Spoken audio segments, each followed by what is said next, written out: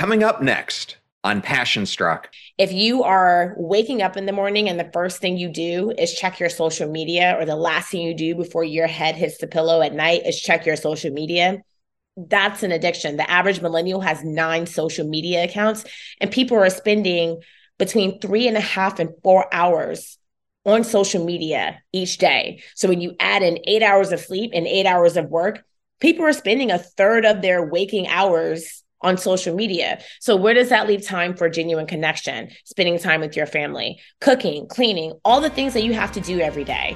Welcome to Passion Struck. Hi, I'm your host, John R. Miles, and on the show, we decipher the secrets, tips, and guidance of the world's most inspiring people and turn their wisdom into practical advice for you and those around you. Our mission is to help you unlock the power of intentionality so that you can become the best version of yourself. If you're new to the show, I offer advice and answer listener questions on Fridays. We have long-form interviews the rest of the week with guests ranging from astronauts to authors, CEOs, creators, innovators, scientists, military leaders, visionaries, and athletes. Now, let's go out there and become Passion Struck. Hello, everyone, and welcome back to episode 277 of Passion Struck, ranked by Apple as one of the top 20 health podcasts. And thank you to each and every one of you who come back weekly to listen and learn how to live better, be better, and impact the world. And if you're new to the show, thank you so much for being here. Or you simply want to introduce this to a friend or family member, we now have episode starter packs, which are collections of our fans' favorite episodes that give any new listener a great way to get acclimated to everything we do here on the show. Either go to Spotify or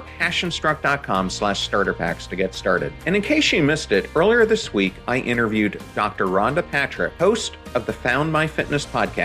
We discussed the benefits of sauna, micronutrients, and optimal health. I also interviewed John List, a professor in economics at the University of Chicago and the chief economist at Walmart. We discuss his latest book, The Voltage Effect: How to Make Good Ideas Great and Great Ideas Scale. Please check those out in case you've missed them. I also wanted to say thank you so much for your continued support of this show. All your ratings and reviews go such a long way to improving the popularity, but more importantly, bringing more people into the Passion Struck community where we can give them weekly doses of hope, connection, meaning, and inspiration. I also know our guests love to hear your comments. Now let's talk about today's episode. The increase in online presence in our lives has resulted in even greater connection, yet significantly more detachment from what truly matters. It's time to break free from the illusion of our curated online personas and to prioritize authentic relationships over social media validation.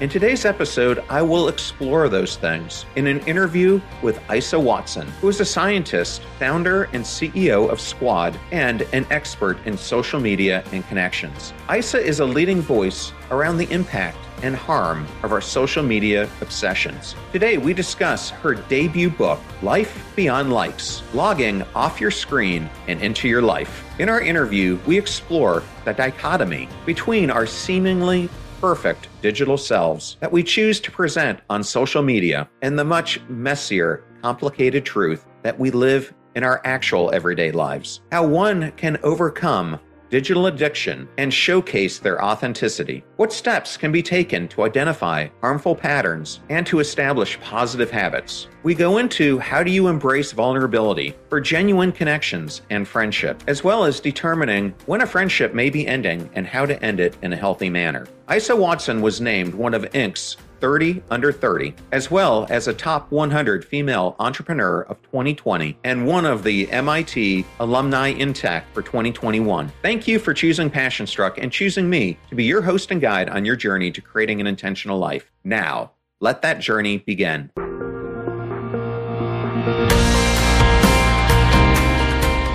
I am so excited today to welcome Isa Watson to Passion Struck. Welcome, Isa.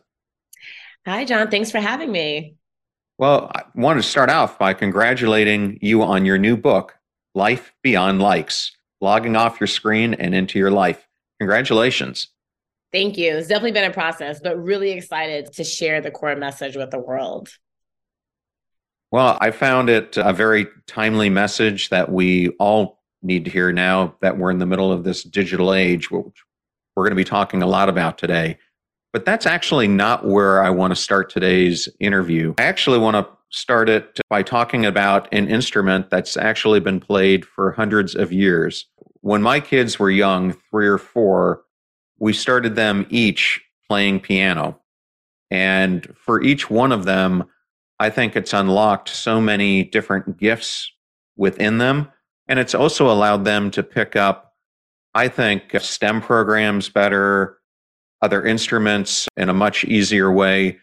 But I understand that you're a classical pianist yourself, and I wanted to understand, how has your playing piano helped shape who you are today? John, that's a good question. And I would say it's a few things. I've been playing piano since I was 5 years old. I wouldn't say I was a quiet child, but I wasn't that emotionally expressive. And piano was the first place where I learned to express my emotions before I could even orchestrate words around them. So I could literally play the same song. Like, let's pick Fur Elise by Beethoven. I play it one way. I'm like really amped up. I had a crazy day. I play it another way. I'm feeling really mellow or sad about something. So it's one of those things where it was like definitely something that I express myself with. But the other thing too, my piano teacher said this to me. She said, Isa, most of the people that I have trained on piano end up being STEM majors in college. And I never understood that. I did study chemistry and mathematics, and that was my backing. There is something that's interestingly technical about piano with a splash of creativity, which is what I think actually is reflective of the STEM environments itself. And to your point about playing other instruments, while piano is the core instrument I've played throughout my entire life, there have been times, especially in elementary and middle school, where I was in orchestra for the cello or the violin. I was in band for the clarinet. And it was actually much easier for me to pick up those other instruments, especially on the string side, having a piano background. Yeah, it's interesting. When my son was in middle school and we were in Austin, Texas, he went to this middle school called Hillside, and their middle school band had almost 200 members on it. And everyone wanted to be in the drum line, but in order to be even considered, you had to have played piano, which was an entryway for them, I guess, to screen, but to also make sure that a person knew how to read music, knew how to implement it. So it is interesting how it is a gateway playing other things. Yeah, my father actually was recruited to the United States in college. He went to Hampton University in George Washington to play in the drum line, but he was also a pianist. And he's the reason that I started playing piano when I was 5. So it's interesting you say that, because my dad had that piano drumming connection as well. You bringing up your dad leads me into the next question I was going to ask you, and that is, we all have moments in our life that have a huge bearing on who we become. How did your father's unfortunate death lead you to go on the path that you're on today? Yeah, it's interesting because now that I'm an adult, I look back at some of those things that my dad would always say to me as a child. And it was like, I couldn't really absorb it. I was like, oh my God, dad, just be quiet. But I carry a lot of the values that my dad instilled in me. Both my parents, really, the values of hard work, the values of kindness, the values of treating the janitor just as you would treat a Fortune 50 CEO. And one thing my dad always said to me, he said, Isa, you're a blessed girl, and it's your job to share your blessings with as many people as you can while you're on this planet, because your time is limited. And I didn't quite understand what that meant. We can talk about, and I'm sure we'll get to my career at some point, but during my time on Wall Street at JP Morgan, my parents, they sponsored a bus trip for kids to visit Hampton University every year. And it was usually kids whose parents maybe couldn't afford to take off to take them to visit school. And it was a really nice open house. It was something my parents really enjoyed doing. And this particular year, the bus ran off a straight road, flipped over, and ejected both of my parents out the front window. And my dad didn't survive that. And my mom barely survived. And it was one of those situations where I just hit rock bottom emotionally, mentally. I mean, all the things, right? It took me a while to just stabilized at that moment in my life, all I could really focus on from a mental capacity perspective was just working and just getting by just a little bit every single day. And a lot of the things that, unfortunately, a lot of these lessons that my dad would always try to instill in me the ones that I didn't quite catch as a kid, it was very apparent to me as an adult having gone through that experience. And so one of the things that was really pertinent to where I am today is the fact that when I was at JP Morgan Chase as a very kind of early stage rock star and really focused on just that next thing, achieving that next award, that top 30 under 30, top 40 under 40, top MIT alumni, you name it. I think I was so focused on that I neglected my real life relationships in a big way and underinvested in that. And so when my father died tragically, it was the loneliest I've ever been in my life, in part because I had neglected some of the very real components of my life, some of those very stabilizing forces of my life.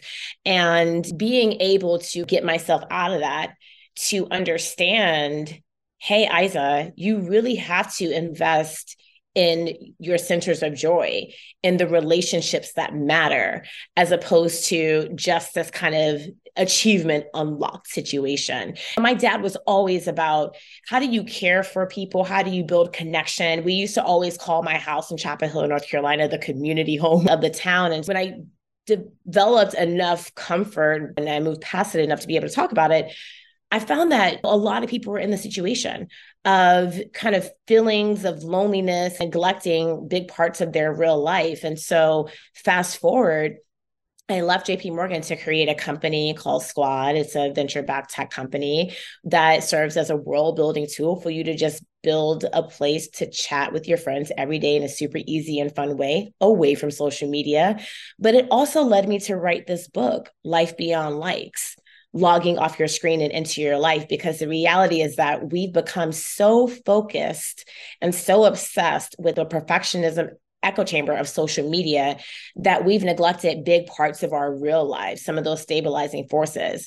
And sometimes I see myself as a conduit for certain lessons. I went through something that way, and you don't have to, because I'm willing to share my lessons. And so my dad and my experience with him and the tragedy really put me on the path.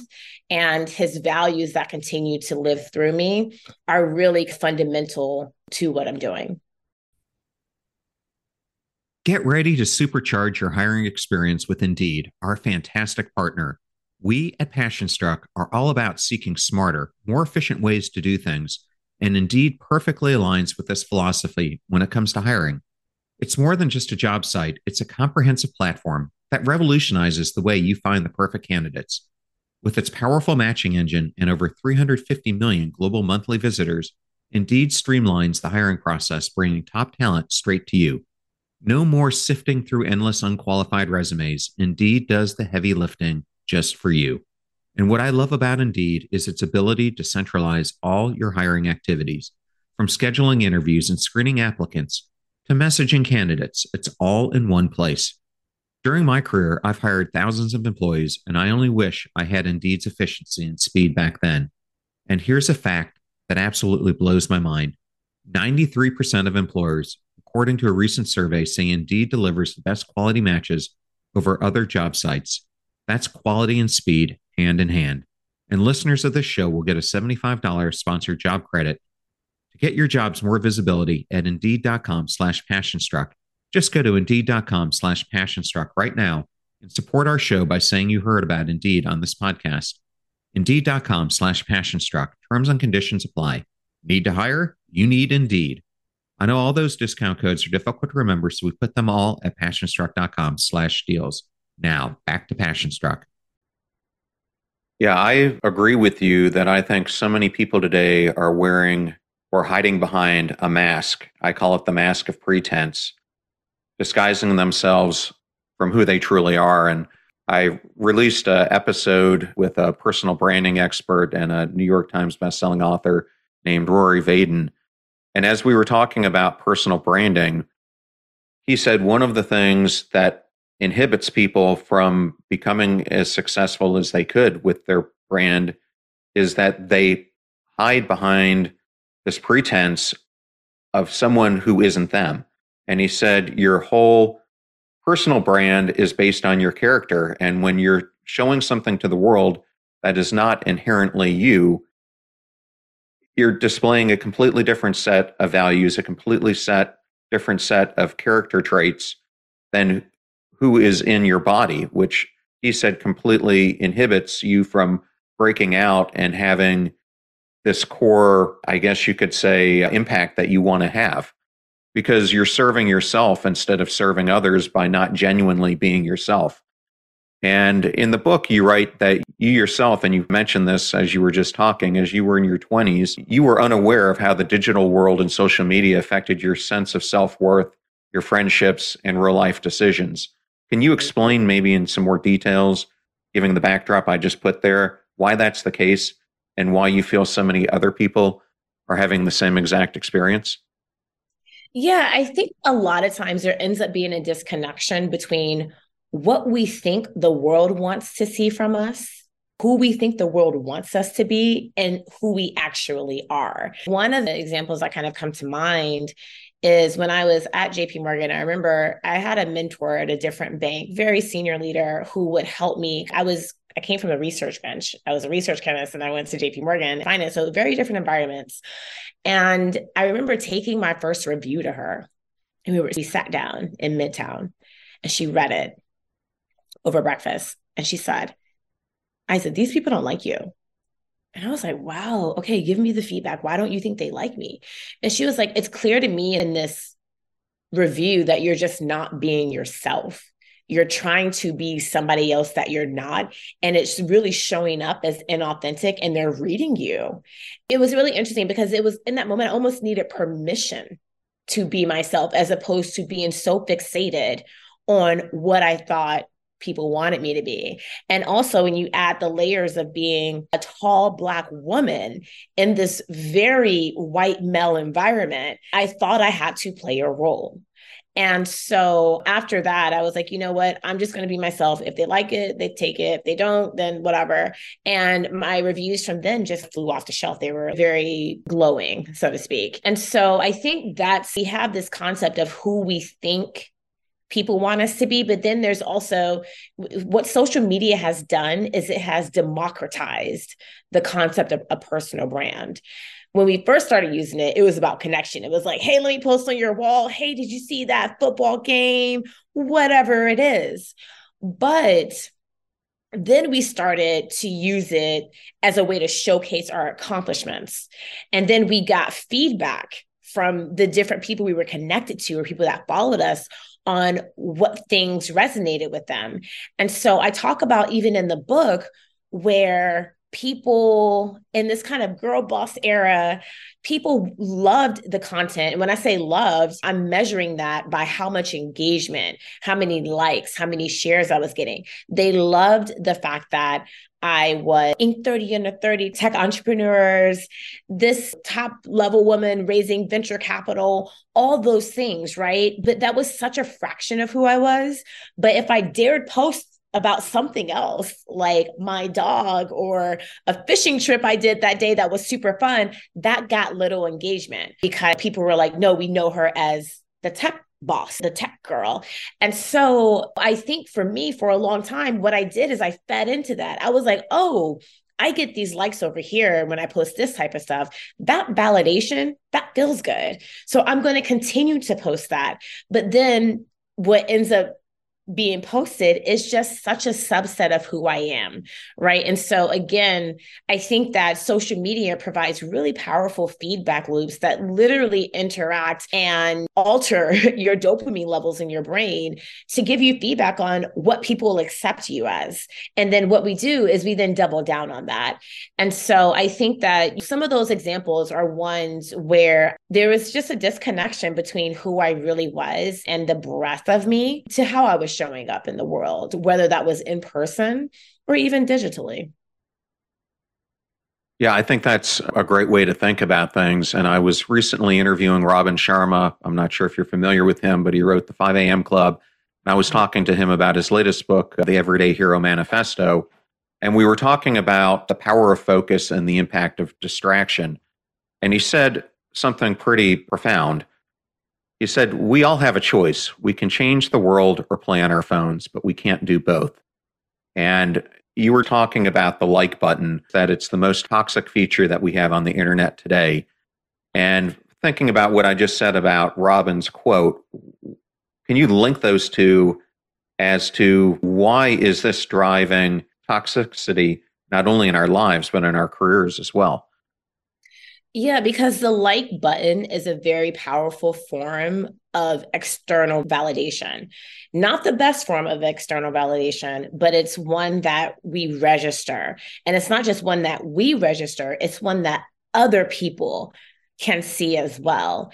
And so when I say the like button is the most toxic feature of the internet, it's because what happens is that as humans, we have been conditioned very much unlike the normal human experience where we interact with a handful of people every day. We've been conditioned to try to analyze the feedback that we're getting from thousands of people a day. I've posted things on Twitter in the last week, if you look at the analytics, that have been seen by hundreds of thousands of people. And that's another thing too. We see the analytics of what people are posting, what we're posting, and what's being engaged with.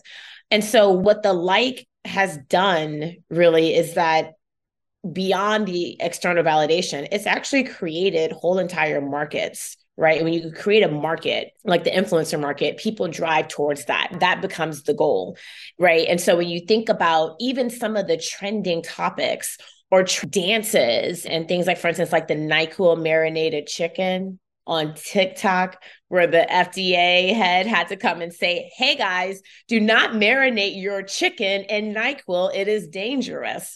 And so, but you know why that went viral? Because of the velocity of likes. And so I think that it's toxic from an external validation standpoint because it allows us to be addicted to a validation that's not healthy for us, because we cannot forget that the most important validation comes from ourselves. It's up to us to abandon this echo chamber of perfectionism. And so I think that, again, humans can only process a certain amount of information every single day. And so what happens is that the internet moves everybody to the middle of what, hey, walk this path. This is what we're familiar with. And this is who you should be in the world. And this is what we are going to reward in the form of a like. And what that does is that creates a bunch of conformity and just diminishes people's creativity and their uniqueness. Again, like, for example, I am a Caribbean girl. I'm a country girl. I love to fish. I love to do like a ton of things. I'm a skydiver. But the things that were getting the likes were just the, hey, you are a badass tech entrepreneur. And I tapped into that in a way that was unhealthy for me. And so just dialing it back up, like button, very toxic. I'm not saying that I'm not a social media abolitionist, but I do think that we should elevate our awareness around how social media makes us feel and how it changes our behaviors. Today, I post whatever I want to post, regardless of how many likes I think it's going to get. And I'm sorry, if you haven't seen me fishing before and you don't know that's part of my life and you're like, oh, what is she doing? I've never seen that. That's cool too. Don't like it, keep it moving. What I've done is I disconnected the validation of myself from the validation that people and strangers on the internet give me in the form of likes.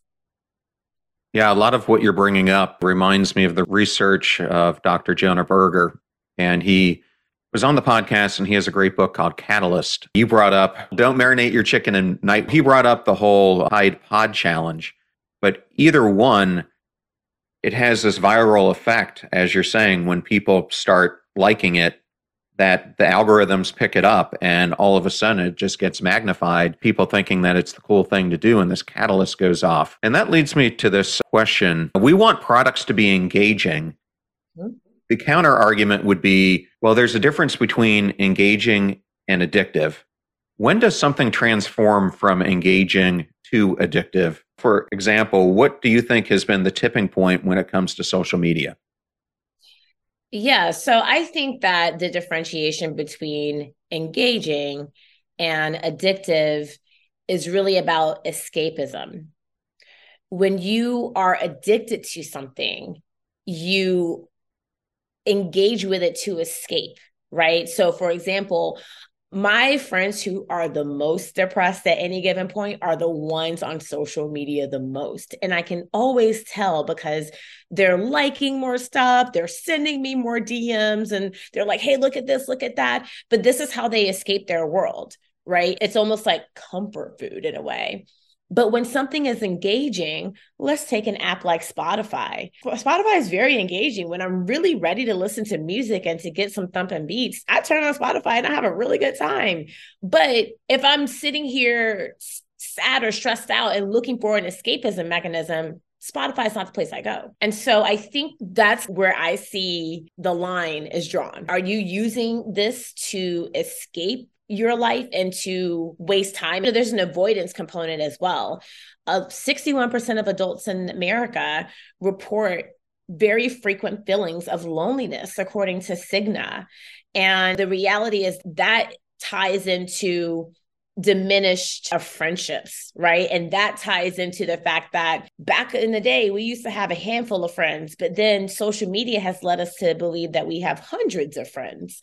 And so I think that, again, dialing it back up, that what am I doing if I want to escape or kill time and things like that? That's where addiction comes in.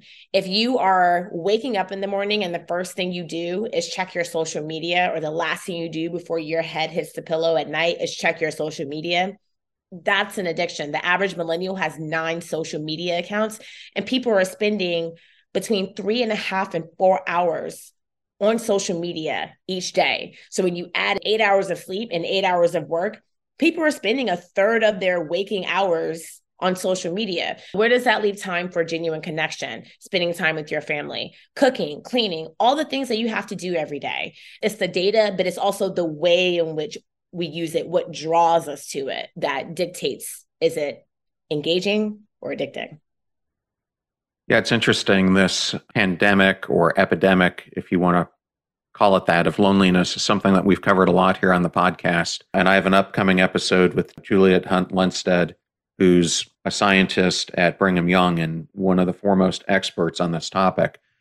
And it's interesting. There have been a couple mega studies that have been done. One went from a 20-year period, and it just ended in 2021, that looked at over 133 different countries and territories, and it found that over 33% of the world's population in those areas experienced loneliness.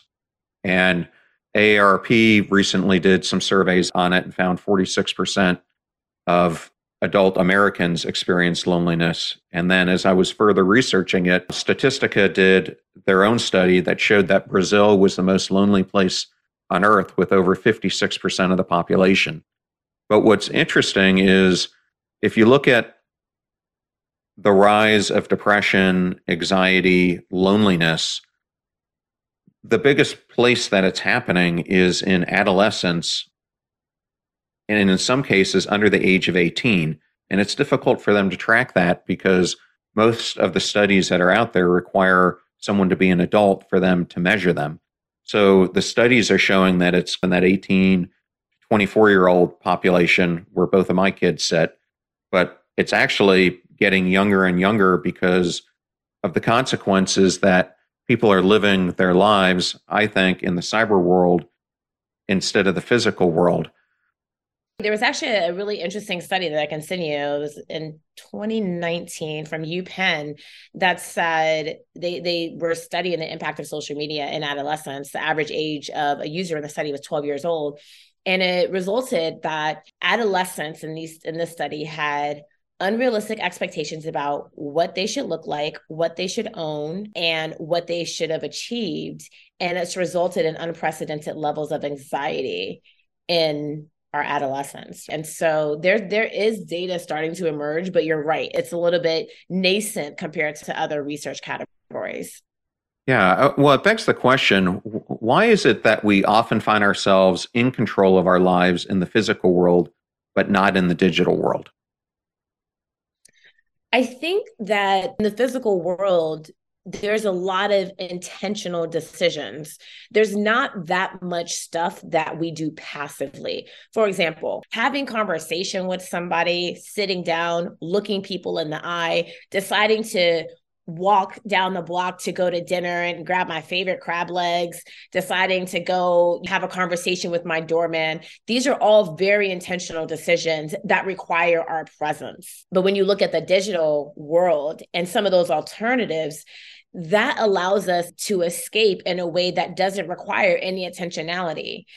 I always tell people, curate your feeds too, because the algorithm pushes what they know will keep you on the platform, not what's healthy for your brain. And I always say, like, I love me a Krispy Kreme donut, but if I sit and eat 4 Krispy Kremes in one sitting, I'm not going to feel good.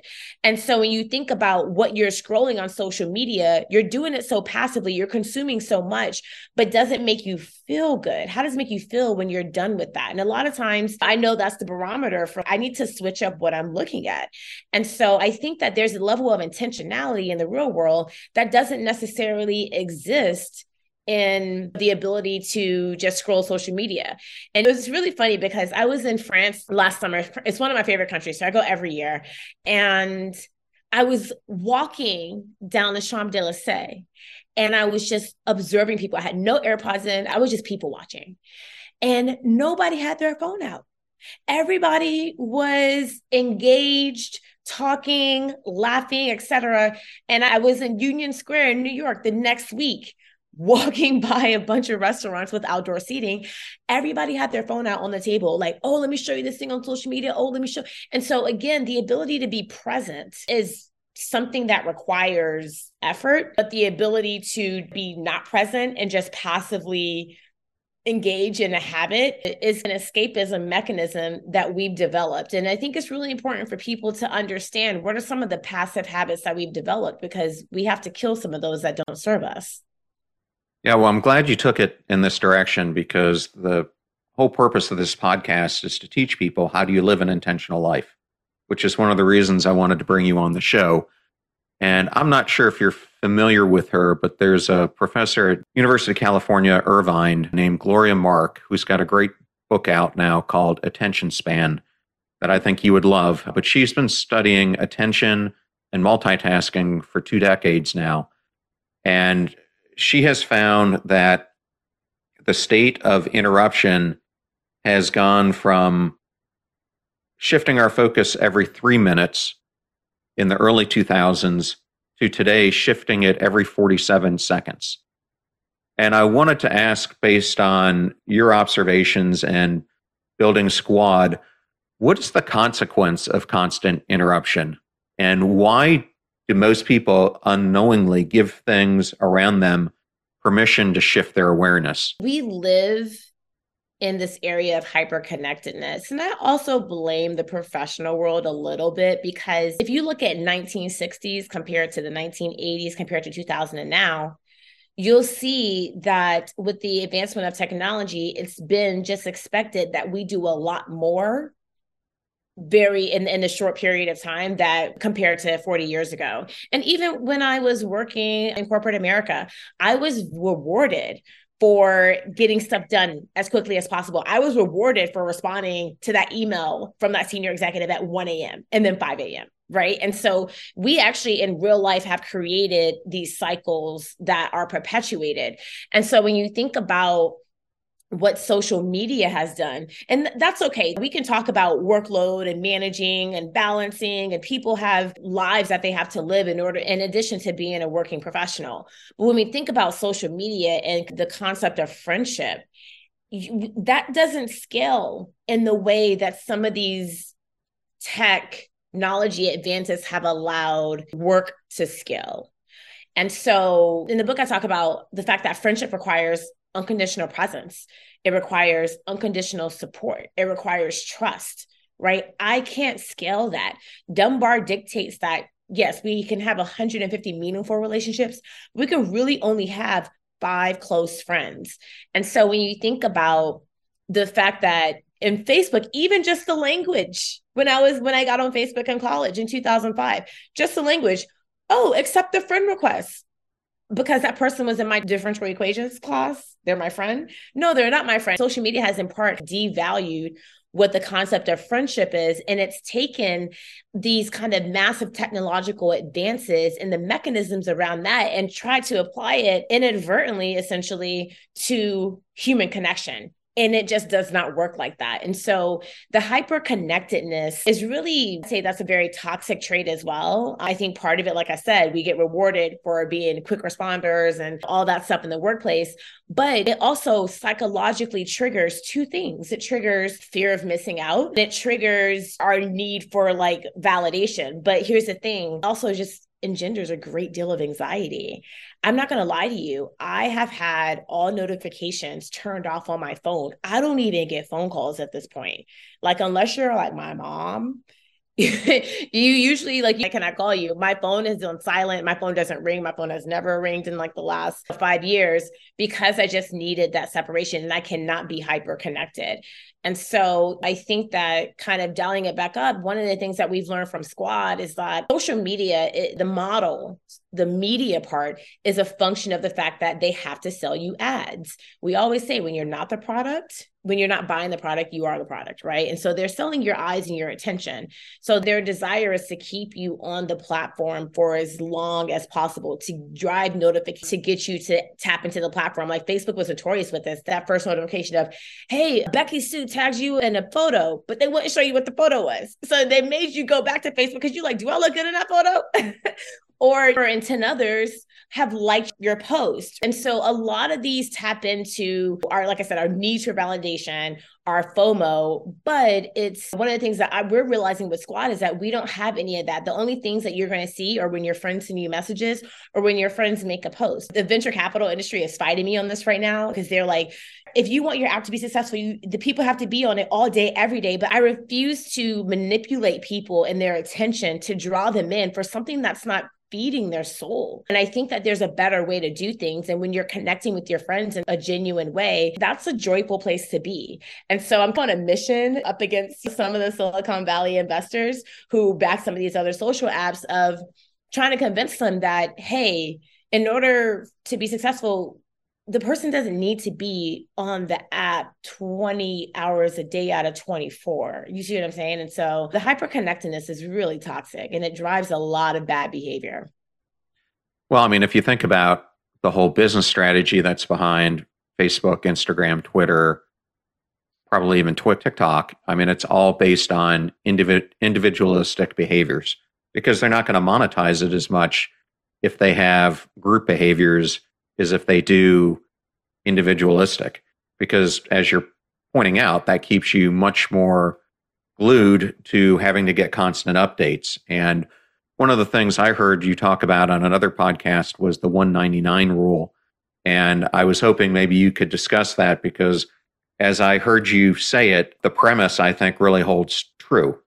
Yeah, Bradley Horowitz was an early employee, I believe, at Yahoo.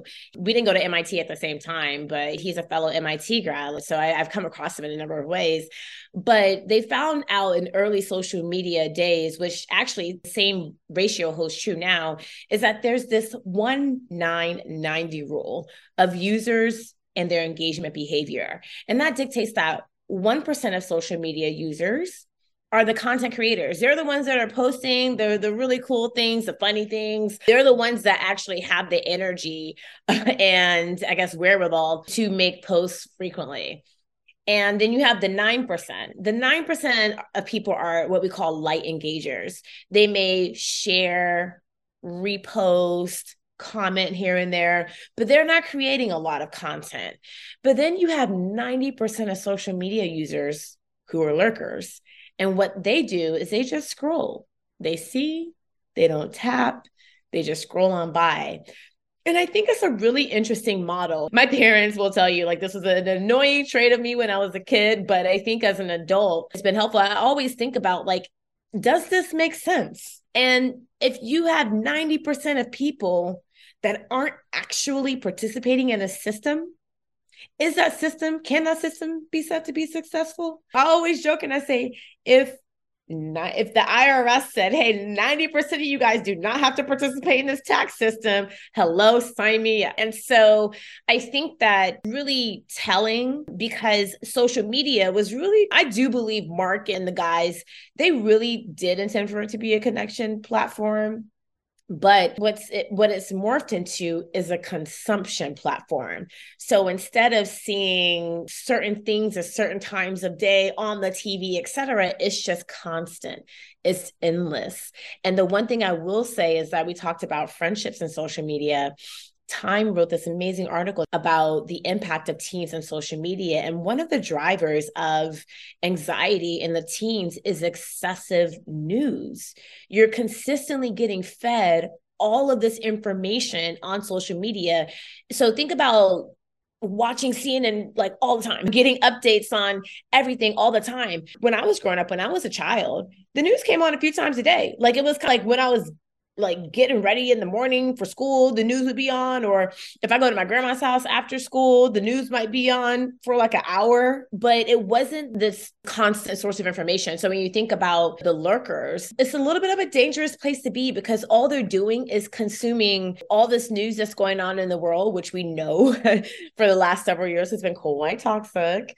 And then they're also consuming the perfected highlight reels of other people that they'll, again, never laugh in the same room with. And so then they end up comparing their real whole lives to the curated lives of other people. And so the 1-9-90 rule is such a flaw of what the social media ecosystem is, because it doesn't encourage participation and connection. It's really position social media as just a consumption platform. And we don't have enough intentionality as a people, as a whole, about what we're consuming, when and why. Well, this leads me to an interesting discussion point that I wanted to have with you. And last year I had on Jason Feifer, who's the editor-in-chief of Entrepreneur, and he and I got to talking about digital distraction and addiction. And during our talk, he mentioned that our cultural conversations about tech addiction aren't based on any agreed upon definition of addiction. Everyone, it seems, has different definitions of it. And what was interesting is he believes that technology is not addictive, and much of what we're experiencing today is similar to what people in the 1700s called reading mania. And then in the 1800s, it was about people constantly being obsessed with their wristwatches. Then in the early 1900s, it was radio technology, then TVs, then computers. Mm-hmm. And the question that kept coming up is, were any of these things that I just mentioned actual addictions? And Jason found that what we're doing is actually called pathologizing normal behavior, meaning, are these products designed to be engaging? Of course, we want Netflix or Amazon Prime to keep making those interesting shows. That's the purpose. So what is the cost of making these things engaging? The price of progress is impacting people learning new skills, behaviors, moderate our relationships, all the things that we're trying to become. Do you agree with that premise, is what I wanted to ask you?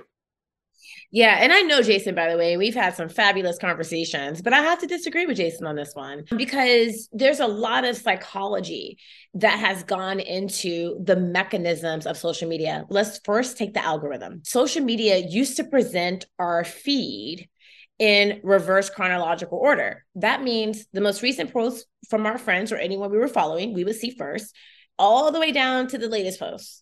5-6 years ago, they figured out a more powerful way to make the posts more enticing to keep us on the platform. And that was changing the feed from chronological to algorithmic. And what that does is it weights every single item in your post, right? So if I see a post from my friend and it says hashtag the freedom to choose, and I like that, I'm going to start seeing more content that's like the freedom to choose. When we talk about addiction, right, there is very well known and well published data on Facebook where they would actually, anytime you reacted to something with the angry button, it would have a 5 times the input to your algorithm. So let's say, for instance, something that I got angry about was the overturning of Roe v. Wade, right? But I also know that Facebook does these things, right? But if I had that happen like 5 years ago and I was just responding angry, what happens is that they continue to feed me that. They feed me that because it keeps me hooked. It keeps me connected. Oh, and it ignites my emotions. And so I do think that there's a lot of intentionality in psychology around the way that they've created this addiction. And then on top of that, it's not just the angry emoji, John. It's also, let's take, for example, the use of highly emotional words. So if I use words, for example, on Facebook that say, I'm enraged, or I'm really upset by, or I can't believe, then they show me all the content that's associated with that as well. And so I think that, again, the combination of that with the fact that we have really built up so much passive behavior around our social media use, I do think that those combinations do make up addiction. So again, respect Jason. He's the homie, but I disagree with him here. Yeah, it does appear that our distraction is being paid for by these companies, by these algorithms, and it is definitely affecting how we're able to control our behaviors, especially if you're a youngster and this is how you're growing up. Whereas my generation, we didn't grow up with this. So I think there's a completely different gap between the generations such as yours and my kids and what I faced when I grew up. So it is interesting how it's having this rapid amount of consequences on basically how they're functioning, what brings them happiness, and how they're looking for validation, which is the area I wanted to go in next. And I love that you and I both have a huge passion for Dr. Brené Brown. Love. And I'm going to read this passage from your book because I thought it was a really profound one. But you said validation and invalidation are the foundation to how we feel about ourselves. And that is because we now live our lives in perfectionism echo chambers. And you write that where there is perfectionism, there is also shame, which Dr. Brené Brown shared in The Power of Vulnerability. And she goes on to add that perfectionism is not healthy striving. It's not let me be my best self. It's not striving to be your best. It's a thought process that says, if I work perfect, live perfect, look perfect, and do it all perfectly, I can avoid or minimize shame, blame, judgment, and criticism. And I want to ask you, why? Because we're all striving for perfectionism, and I think digital media is driving a lot of that. How is that impacting the way that we feel we need to be validated and really changing our behaviors around it? Yeah. So quite frankly, the world rewards perfectionism. And even socially, we talked about the digital world versus kind of in the human world. Socially, we reward perfectionism as well. So I'm sure you've had conversations with different people. Hey, how are you? I'm great. How's it going? But what if I said, actually, I'm not in a really great place today. I'm feeling really misunderstood by the world, and I'm just cutting my head these days. I've actually been very honest with people some days when they ask me that question, and have gotten the craziest looks because they're looking for that perfect answer of, I'm great. And social media is the same way, except it's intensified because we are getting responses and feedback from dozens, hundreds, and thousands of people anytime we engage.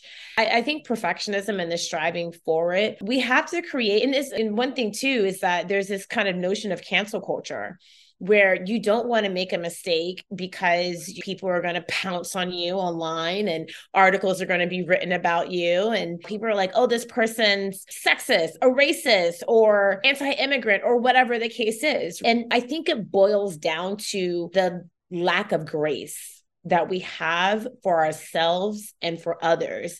And the advancements in the digital age, and I talk about this in the book, have actually kind of exacerbated that, right?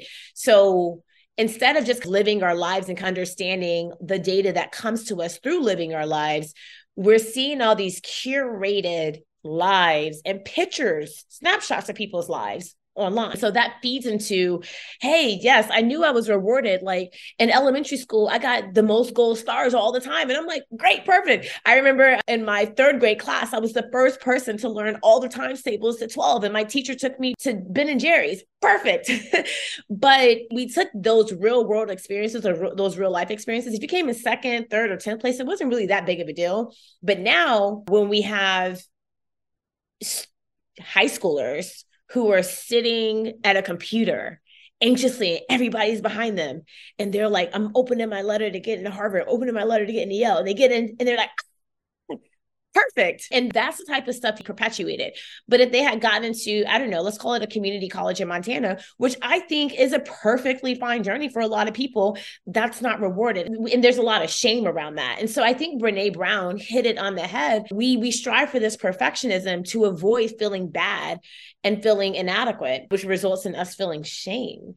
And so I think it's something that, again, it existed in real life, but it's been exacerbated by our social media use and the stories and the content that travels the quickest around various corners of the internet. And so very complicated, but again, I think it's, and I talk about this in the book, it's about raising awareness and understanding what are you participating in versus not, because there's some things, some behaviors you just don't participate in anymore. Well, we spent the greater part of this hour talking about how we're letting social media impact who we authentically are. And I thought the best way to end today's interview is to ask you, how have you changed how you live your life off screen? And what is your recommendation for the listeners for how they can change theirs as well? I would say it's a few things. One is that I invest very intentionally in my friendships. I actually say I date my friends, and it doesn't mean it's romantic. I have a friend who is like 6 months pregnant right now, and she's just like going through it. So I worked with her husband to get her catered lunch one day and to get her a massage. And it's one of those things where like we just love each other so much, and the love that I have for my friends, I grow that. I think relationships take nurture, they take watering. And because of the instant gratification of today's world, a lot of people don't realize that it takes that investment. Another thing is that I actually focus on centering my joy. One thing we haven't talked about is the fact that I'm a pro skydiver and I train every 2 weeks or so. And I love skydiving. Skydiving is where I get my meditative space.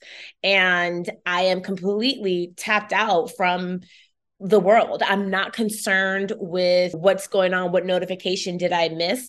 And I think that kind of leads me to my last point, which is that I've created boundaries around what works for me and not connected to what I want to be connected to. So I don't wake up with my phone. I don't go to sleep with my phone.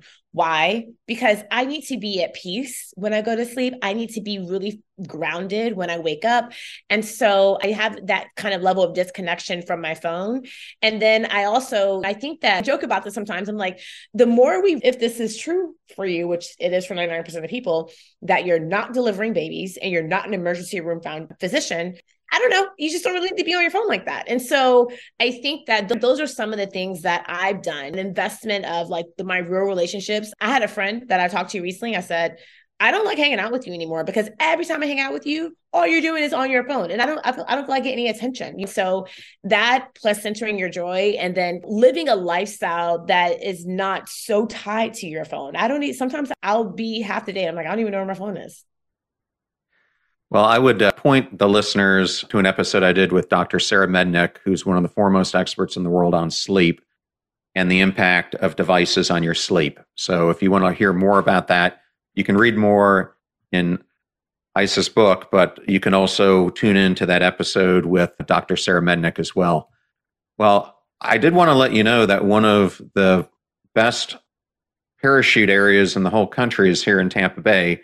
And when you come and visit, you need to go to Zephyr Springs and check out their world-renowned jump zone. Yeah, it's a really good DZ. I was actually supposed to be there a few weekends ago, but the winds were exceptionally high that weekend, and so I didn't come down. Well, I wanted to thank you so much for coming on the show. I wanted to tell the audience that I have heard from a friend of mine that your book is already an Amazon #1 bestseller. So congratulations on that. Thank you. But I highly encourage the audience to give this a read, and congratulations on it, and wish you the best of success as you promote this and take it out to the world. Thank you, John. I really appreciate this conversation. Well, hey, last question. Where is the best place for people to get to know you if they want to learn more about you? I would say my website, isawatson.com, ISAWATSON. And from there, you can find when I am on social, my links to socials, but I'm Isa D. Watson everywhere. But my website, people can contact me directly, probably the easiest, most central place. Okay, well, great. Well, thank you so much for being on the show.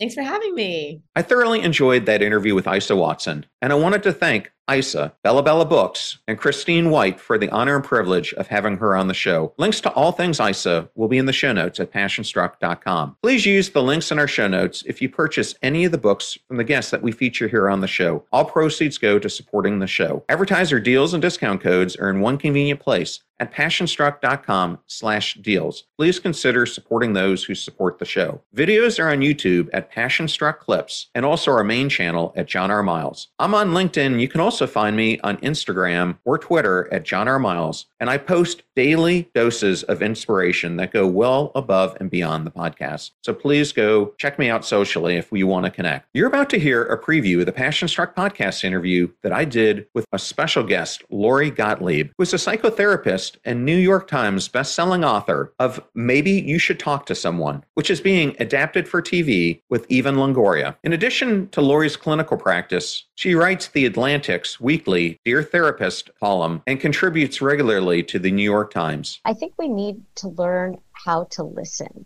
And most of us really care about the people who are coming to us when they want to talk to us about something. But often we don't ask them, how can I be helpful right now? How can I be here for you right now? And if you just were to ask that, you would actually be able to give them exactly what they want. But instead, what we do is we make all kinds of assumptions, like, I better fix this for them. I better make them happy, or whatever it is. And maybe they just want a hug. Maybe they just want to vent. Maybe they just want to watch a show with you. Maybe they just want to take a walk with you. But just ask instead of jumping to the conclusion of, oh, this is the way that they are coming to me for help. Just say, how can I help you? Or 3 words, tell me more. Tell me more.